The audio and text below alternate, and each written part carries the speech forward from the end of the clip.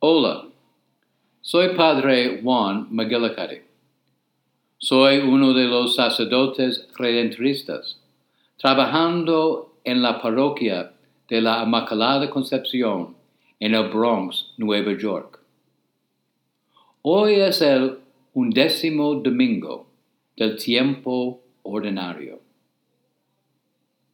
¿Por qué?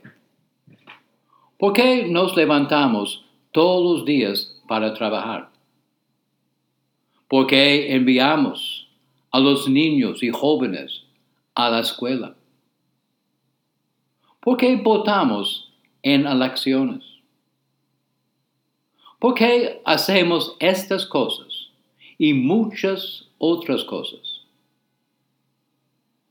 Hacemos estas cosas porque esperamos. Esperamos que estas acciones mejoren nuestro mundo. No vemos los resultados todos los días, pero esperamos que vamos a ver el impacto de nuestras acciones en el futuro y quizás grandes cosas. ¿Por qué este domingo tenemos planes para participar en la Eucaristía? Esperamos en Dios.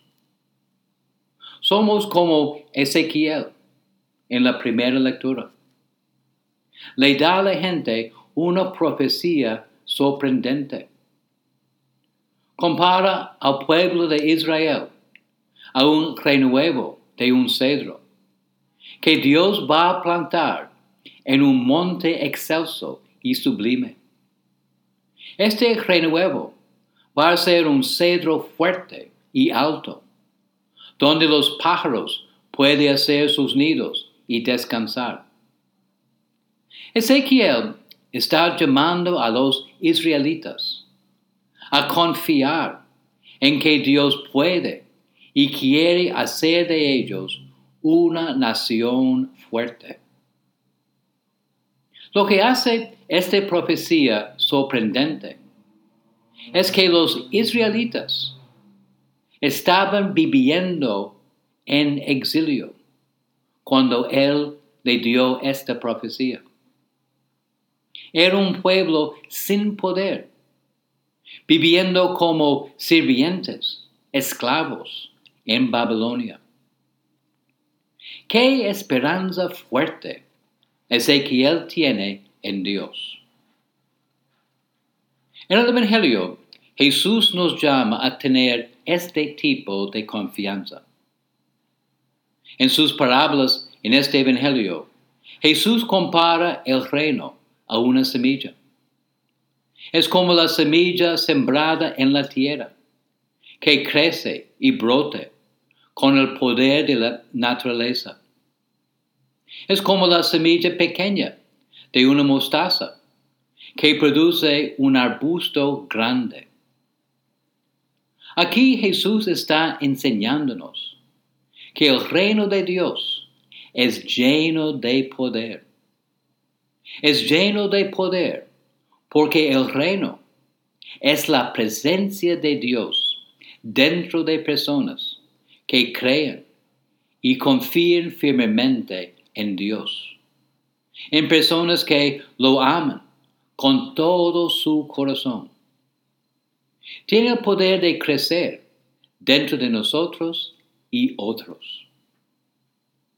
¿Qué esperanza Jesús tiene en este Evangelio? ¿Qué esperanza Jesús nos da?